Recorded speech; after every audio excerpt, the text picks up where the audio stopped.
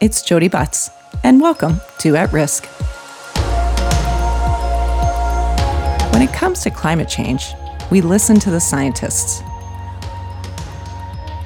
We count the monies raised to finance the transition. And we measure and monitor the emissions of companies and nations. But is there another way to understand the climate crisis? Enter David Hubert. David is a self-styled, dirty nature writer, critic, and an assistant professor at the University of New Brunswick. His recently published collection of short stories, Chemical Valley, follows the struggles of characters, from long-term care workers to preppers to new mothers, living in the toxic sublime that is Sarnia and elsewhere in southwestern Ontario. Chemical Valley includes stories that have been selected as a Journey Prize finalist and a National Magazine Award nominee. Coming out of COP26, it's never been more clear we are in an all-hands-on-deck moment, and David is kindly reporting for duty with his tragically beautiful fiction.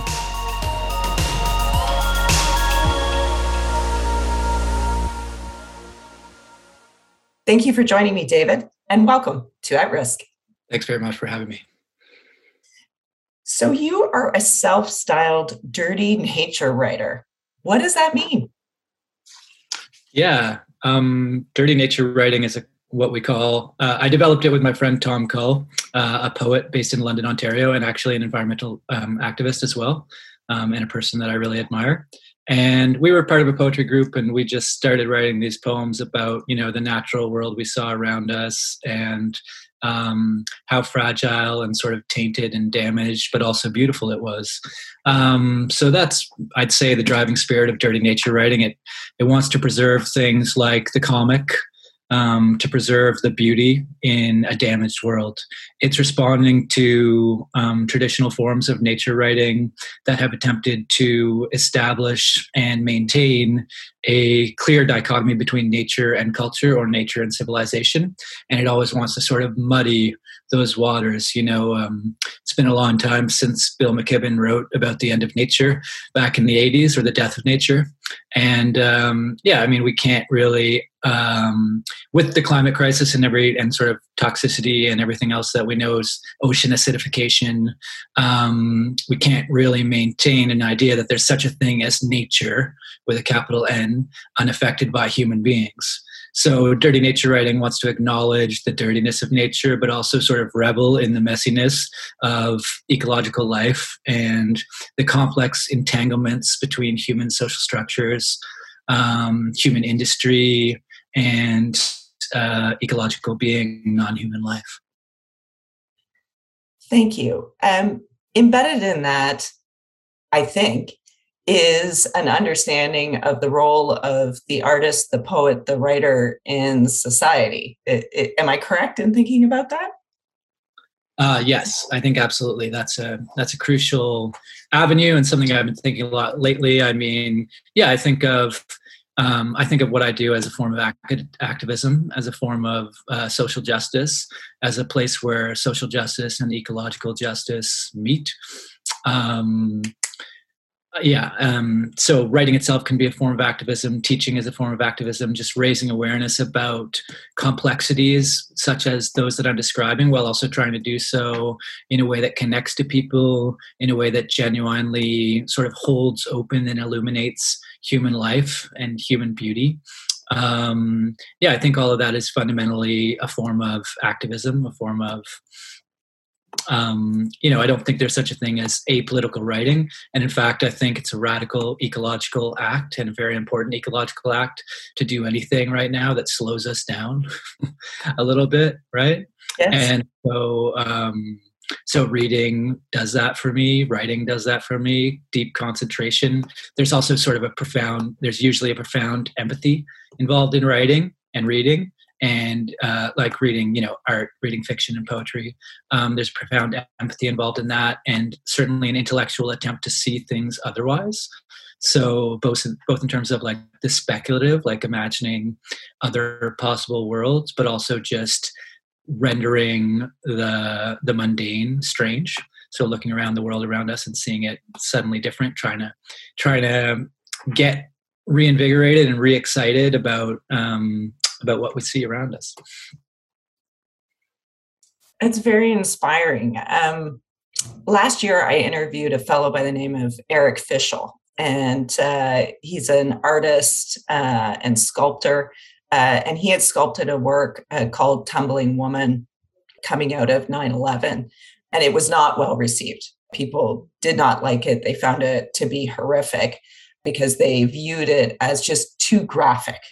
And in chatting with him, he said, that he didn't really view the sculpture as political, but he thought that it showed how far apart art is from the public conversation, that over time, art, poetry, writing, we've divorced it from our broader conversation. And to him, that's a real problem, that he felt that there was a time where artists were much more a part of the conversation. What's your sense? Are we hearing from artists, writers, poets enough in our public dialogue, or do we treat it like it's, in a box? And yes, we'll talk about writing, but not in the same breath as what's happening around us. Yeah, that's a rich and fascinating question. I certainly have never felt an alienation from the broader world as an artist. I certainly feel, I think particularly with poetry, you can feel that poetry is sort of living in its own incubator, that there's a very insular world where poets judge other poets, and it's not necessarily leaking out to the broader public, we might say. But at the same time, if you think of someone like Walt Whitman and the hold that Walt Whitman has on the American cultural imagination still, or if you think about the way that, the incredible way that Shakespeare impacted the English language, I think certainly canonical works of literature have a massive influence on our culture and will continue to have a massive influence on our culture. The work that's being made today and sort of that is part of the petri dish of art that will become sort of massively filtered down as we get the art that remains to speak for sort of our contemporary civilization. Maybe that's not always a huge part of the cultural conversation. I think the other way to look at it is the way that mainstream culture influences art, and that's actually sort of where I want to go here, and what I'm deeply interested in. And I think, well, for one, I think art is digesting certain cultural stimuli, such as climate crisis, in very interesting ways, and then repurposing them, rethinking them, remixing them, recycling them, asking us to think them anew in ways that mainstream discourse may not be able to compute, and in sort of complex and emotional ways. So let's talk about Chemical Valley. What a wonderful collection of short stories. Have you been happy with the way the book has been received? Yeah, it's still very much in its infancy in terms of reception, I would say, hopefully. But yeah, I've been happy with it so far. People seem to be noticing what I want them to notice about it, or what I hoped they would notice about it. And yeah, I think it's connecting with people. I've got a lot of good feedback, especially from people in sort of the Sarnia area, which is really important to me. Yeah, absolutely. What drew you to Sarnia? Well, I was living in London, Ontario. I don't know if you know, I don't know how well you know the area, but... I know it very well. I'm from Windsor, Ontario, and had a cottage in Grand Bend. So I love this book. Right. Yeah. So when you're living in London, Ontario, you sort of like hear about Sarnia. I was doing a PhD at Western, and doing a PhD on sort of eco-criticism, more particularly animals in American literature, which had a lot to do with my first book and sort of my earlier projects. But the whole time I was looking over sort of down the 402 and sort of fascinated by Sarnia, and I had some friends from there, so I had a chance to visit a lot. I went there and did a writing workshop. I did some ecological activism there. I did a toxic tour with Vanessa Gray led a group called Amjadong Solidarity Against Pipelines. And so we walked around, in the heart of this petrochemical fortress.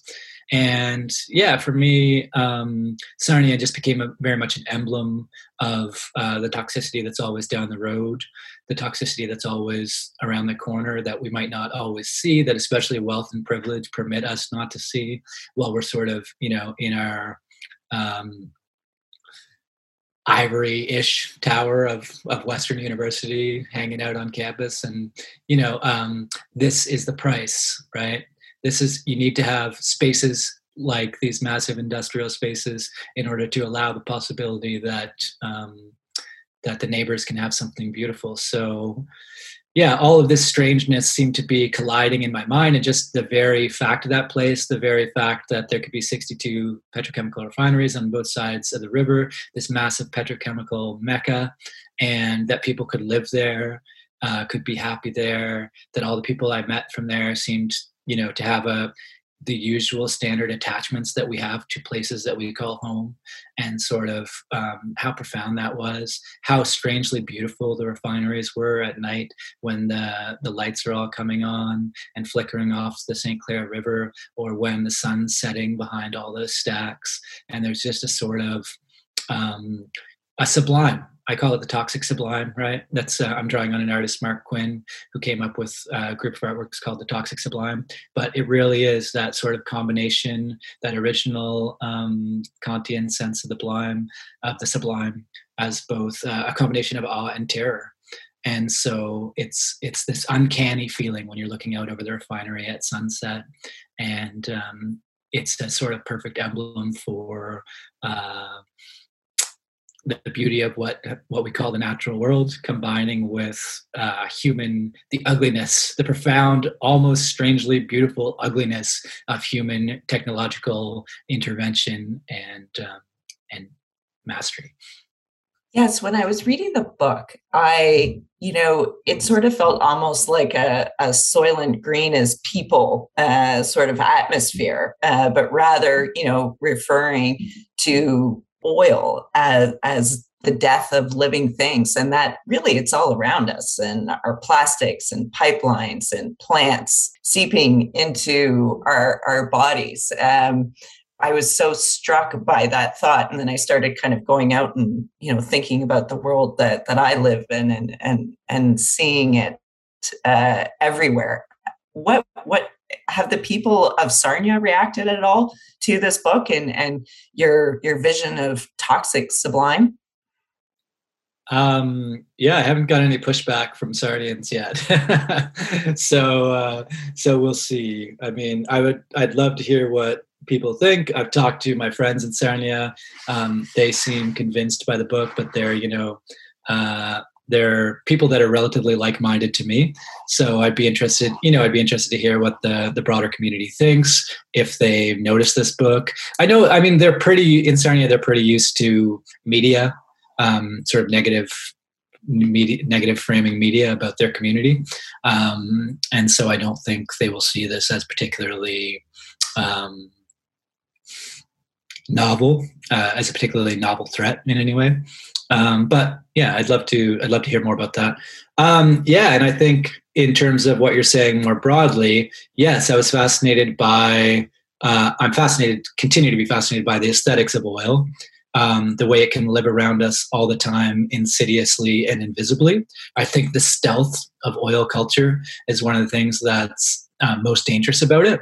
As we know with things like, intensive animal agriculture, if you can't see the thing, right? If you can't see the thing that's damaging you and damaging your community, and if you can't see the horror, it's allowed to proliferate to a much greater extent, and it's allowed to become much more horrific. So I think that's one of the things about oil. I think one of the things I'm trying to do is illuminate oil, right? To let us see oil. And so your sense that reading the book allowed you to sort of see the oil, how insidiously it has infiltrated your life. That means a great deal to me, and that's one of the things I want to do here. I think if we could see the oil, if we could look at the oil a bit differently, if we could even respect the oil, right? Because oil gets a really bad rap in popular civilization for, we use words like toxicity, we use words like filth. The oil itself, of course, is a neutral substance. So, I mean, it's us that's pulling it up from the ground and creating toxic conditions. So if we could see and sort of respect the oil and maybe even revere the oil, or just understand that it's a naturally occurring substance, maybe we could think of it as a gift. Maybe we could think of it as the beautiful thing that it is. If you actually look up photos of bitumen, you'll see it's profoundly beautiful. So I'm trying to rethink oil. I'm trying to think that underbelly of our civilization. I'm trying to excavate that a little bit and allow us to see our world anew. One of the sadder aspects of the stories are people's inability to care for each other, whether they're dentists or long-term care providers, parents and their children, teachers and their students. What caused you to kind of zero in on the sort of dysfunctional care relationships? I mean, I think that one of the things that fiction does really well is illuminate the moments in our lives when social relationships are inadequate. I think this also, so that's one of the things I'm obviously trying to work with there, is just, I love moments in stories that reveal disconnection, that reveal inadequacy, that reveal fragility. I'm interested in how we might think of such failures as openings, in how we might think of the failure to connect or the failure to care as its own kind of lesson, or its own kind of teaching, or its own kind of building of strength, things like strength and resilience. I guess the idea, I mean, I'm thinking in particular of Dreamhaven, and the idea, so that's the second last story in the book. And it deals with a nurse who's working at a long-term care facility, and she's trying to take care of, and this is set during the COVID spring, and she's trying to deal with she's making a deep connection with one of the people she's charged to care for, an elderly woman, and she's learning the hard way the limits of her capacity to care. So I think I was very interested in this idea of long-term care, right? Long-term care, which always, of course, ends with the end of care, the incapacity to care. And I guess caretakers that we are, if you're a caretaker, as I sort of am, then you realize the limitations of that, right? Of that impulse. But at the same time, it's a beautiful impulse, even if we can never completely care, right? We can never succeed in the task of caring for one another ultimately, completely, and yet we try. And I think there's something beautiful in that. I think also sort of the broader thematics of the book, dealing with climate crisis and the emotional impacts of that. There's a lot of characters with young children in the book, and so I think this idea of caring for your child is very much exacerbated right now in the present moment. I know many, many people have anxiety about, righteous anxiety about what it means to sort of care for a child in this particular moment, because, of course, our idea of the future has been so radically shaken as of late. Yeah, thank you for that. It also made me think about, we're often overly simplistic about our relationship to nature and our environment. Even folks who celebrate nature and take great care, our interaction always leaves some form of footprint. And we haven't really measured our impact, whether it's a company or a person or a country, till relatively recently. And so in some ways, I viewed the complicated caring relationship throughout the book as sort of representing the diversity of impacts we all have on our environments. Yeah, absolutely. Yeah, I think that's a crucial angle, and definitely, yeah, environment. The impacts that we have on our environment and the impacts that we have on other people, and sort of degrees and layers of privilege is actually really important here as well. The idea that, of course, yeah, we can go out into nature, as we might think of it. We can go to, say, a national park, and we can, take care of that place in our own way, and we can respect that place in our own way. But at the same time, we need to think about, if you think about the broader economic picture of what it means to go to a national park, of the privilege required in that, the personal privilege to go there, to have the income, the cost of your everyday life that allows you to have the privilege to go enjoy that space as an aberration from your everyday life, and replenish and rejuvenate so that you can return to your everyday life. So you can think about those sort of layers of entanglement as well. And also, yeah, I think there have been cultures that have been thinking, particularly, I'm just thinking of indigenous cultures that have been thinking more for a long time. I've been trying to advocate for and live according to a perhaps more balanced ecological model. Yes, which brings me to my next question. Where do you see the optimism in these stories? Right. Yeah, and that was a question. When you asked about the reception of the book, I was definitely thinking about that, because it's, one of the a lot of people seem to be taking this book quite heavily as well. And I mean, it is a heavy book. I know it is. Yeah, and I tried to add some important moments of levity so one of the first stories, Chemical Valley, I submitted to and got published by a local magazine called The Fiddlehead, which is a really lovely magazine. And that story ended up having some good success through the Journey Prize as well, where it was a finalist. But one of the copy editors, or perhaps the proofreader from the magazine, wrote back and said, "Oh, this story has totally devastated me.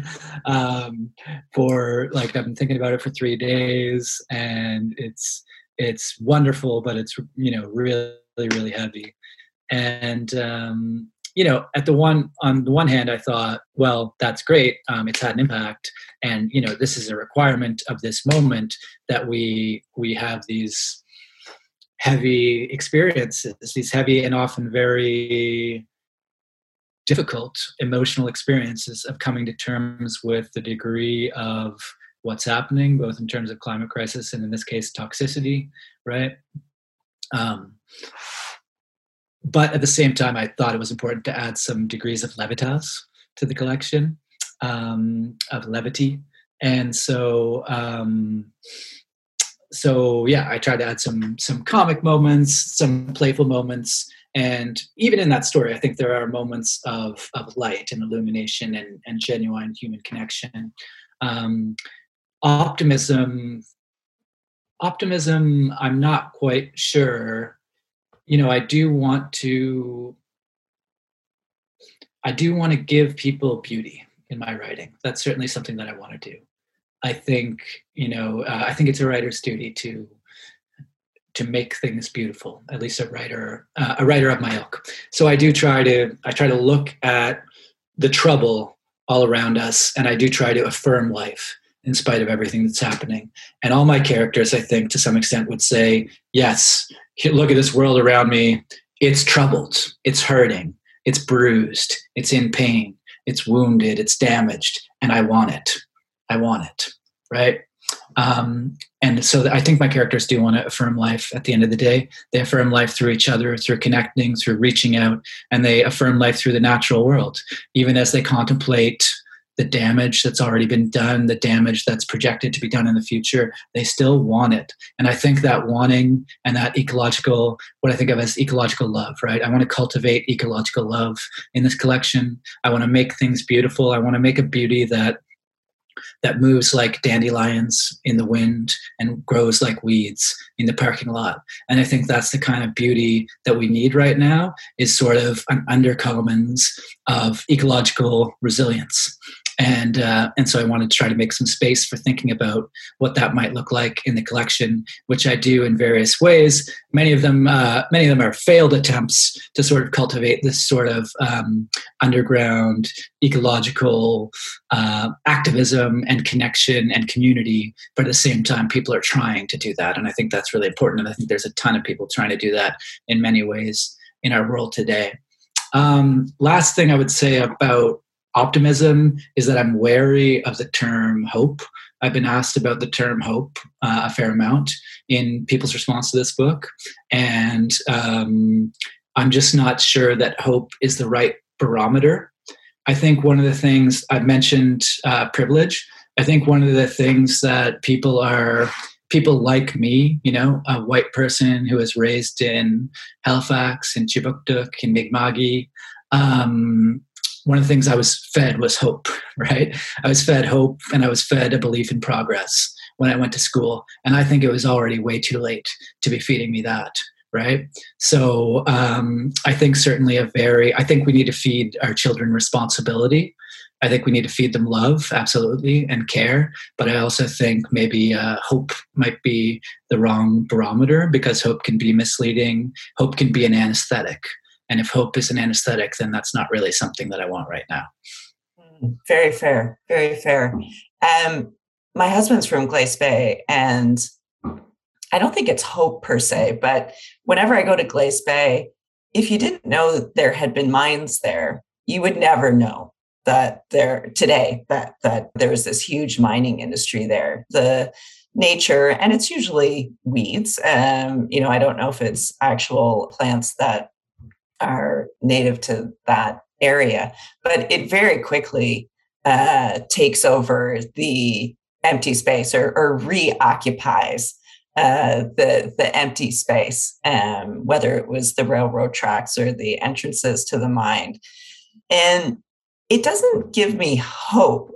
And I guess in my darkest moments, my optimism kind of comes from, it's like, well, sometimes I wonder about whether our species will make it through this, but I sort of feel the planet will endure, and probably not enough species will overcome the obstacles we have created. But there's a resiliency in other species that might outlive and outlast our own. Absolutely, yeah. And that's a beautiful example you've given of Glace Bay and the mines. I have not visited Glace Bay recently, not for a long time, but I'm making a note to go, because that's part of my sort of aesthetic landscape as well, and part of Mi'kma'ki and part of the place I think of as home. Yeah, and I think that underground, that sort of idea of the underground mine world that's now sort of still lurking there unseen is a fascinating one, and is very apropos for my work as well. I think you're absolutely right about ecological resilience. Certainly, if there's any thought that gives me comfort, it's the deep time thought of the way this planet will recover and the way future forms of life might look like. And yeah, I think there's absolutely hope for our species is one level, but then there's sort of a larger immersion in our ecological home that is this planet, and hope for that is important to cultivate too. And that's one of the things I do throughout the collection. Another thing I think about and write about throughout in the collection is Chernobyl, which is another good example of this, right? All the animals living in the Chernobyl exclusion zone becomes sort of a leitmotif or a central moment that these stories want to think through, where the idea of just thinking about just taking that as a lesson, right? It's like the best thing for non-human life might actually be exclusion of human life. So the one thing we need to do best is to just sort of leave zones alone. And if we leave zones alone, then they will give us remarkable gifts. Non-human life in the natural world is astonishingly resilient, and it might it might well give us great joy, and it might lift our spirits to sit back and watch that happen a little more than we do. One of my favorite moments in the collection that certainly is, well, I'll say light. It certainly brings some levity to it. Are the characters that are coined the chili preppers. And I certainly laughed out loud when I read about them. Now, of course, there's some underlying sadness there too. But what I wanted to ask you about, since this is the At-Risk podcast, when you were thinking about these characters, these characters who engage in prepping for near apocalyptic disaster, what do you think the error in the sort of the risk calculus is there? Like, what's happening in those characters' minds, do you figure, that drives them to prepping? Or are they just tomorrow's geniuses? They're certainly not geniuses, as I think you know from reading the story. Yeah, and I'm glad that you found some levitas in that too. It's an easy, I think it's a bit of an easy trend to lampoon or make fun of. And so, but at the same time, it's an increasingly popular trend, and there's people that are taking this very, very seriously. And yeah, they might well end up, at the end of the day, you might want to have an exit plan, and you might want to know somebody like this. Absolutely. Like, I certainly know the uncle that I'm going to go visit when the power goes out, right? Certainly crossed my imagination. So yeah, but at the same time, I think you're right to ask, what is the error in the calculus of risk there? And for me, the error in the calculus of risk is preparation, the idea that we can be prepared. So one of these people call themselves preppers, right?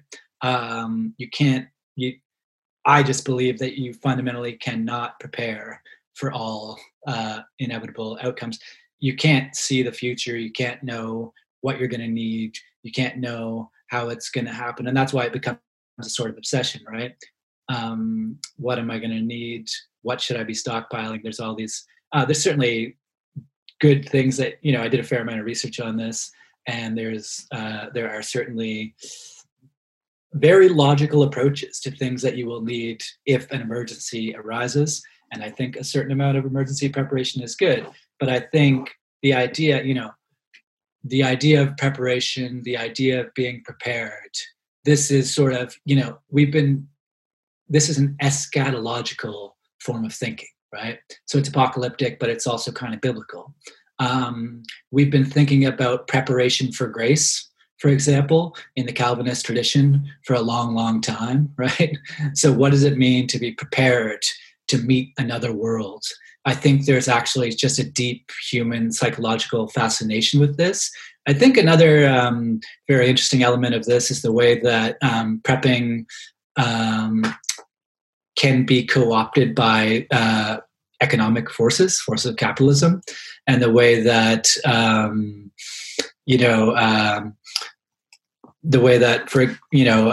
something like The Walking Dead, right, might inspire a bunch of people to go out and buy a whole bunch of particular things, and then things get marketed in particular ways for the sort of the prepping community. But yeah, I think fundamentally for me, this idea of preparation is inadequate, is distracting, is perhaps not the best way to live our daily lives and to focus on the ones we love.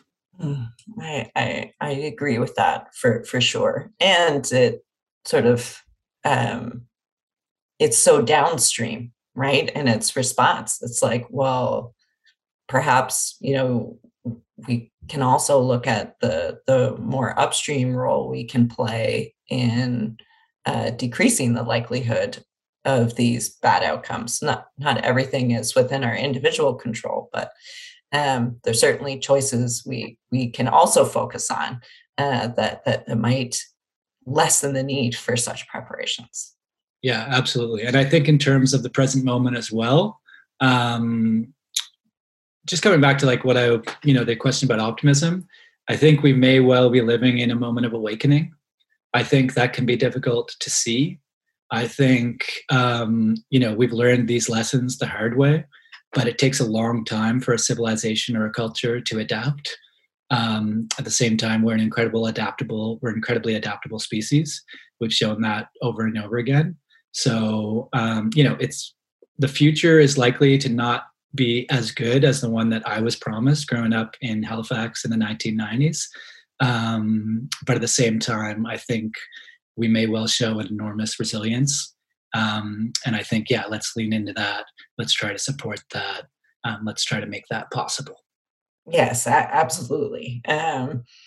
There's one other part I just want to pick your brain about, and that is when a character. I don't want to give any of the plot away because it's such a great story, but you write about when fear turns risk, when all the little cracks fuse into flood. And I just wanted to ask you, that was happening in an individual character, but is that something you kind of think about in our broader kind of social context? Is that, do you fear that is a tension that is arising out of this moment, that people their ecological grief may turn into social unrest, or maybe it's already happened? I think it is already happening. I think not necessarily ecological grief, but ecological pressure. We have fewer resources. We have increasing desertification. We have migration happening due to climate change. We have danger of island states. So we have people competing for less land, fewer resources. I think that creates a pressure. I think everyone's feeling that pressure. That creates a reluctance of certain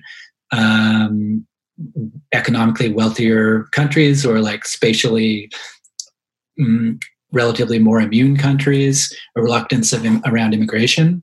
And that's a violence. That's a systemic violence. That's the violence of the future that we're going to be living with. And it's troubling and scary. And I think it's going to be a difficult thing to find a humane way through. David, I really want to thank you for writing these stories. I think in addition to, adding to the public discourse, I think it's also a really, mentally healthy way to think about profound challenges. You can read the newspapers, you can read studies, and, we should. We can be politically active. We can, try and change the negative trends that we're seeing. I think particularly today, and some of it's pandemic driven, we've been kind of driven into our homes, to lesser and greater degrees, depending on where you're living. So I just find I found it really, I guess, just a mentally healthy way of thinking about what are some dark and profound challenges, to get to know these characters and to think about our own struggle and their struggles, and I guess the contradictions we're living with right now, and what the path forward might be. So thanks very much. Thank you. Yeah, I absolutely want to put that on the back of the book. Very healthy way, a mentally healthy way to think about these difficult things. Yeah. No, that means a lot to me. And I think you're right. And I think not reducing what this book does is it looks at human beings living with all of these difficult questions that we're all living with. And it tries to not reduce the complexity of what that means. And it tries to pair those problems and those issues with the everyday struggles that we're all also living in our lives, trying to navigate death and disease around us, trying to navigate the loss of loved ones, trying to navigate breakups, difficult people, trying to navigate sort of sexual pressures. All of these things, emerge in the story, trying to navigate having a kid, having a baby. Meanwhile, this other thing, this big shadow, right? You can think of it as like that big wall in the north in the Game of Thrones, right? There's this other sort of, we just are struggling to live our human lives, and at the same time, there's this big threat looming, and gotta learn to find a way, as you say. We certainly do. And thank you so much for making it maybe even just the tiniest amount easier. David Hubert, thank you so much. Chemical Valley is a treasure, and I hope everyone has a chance to read it. Thanks, Jody. It was a great pleasure to chat with you today.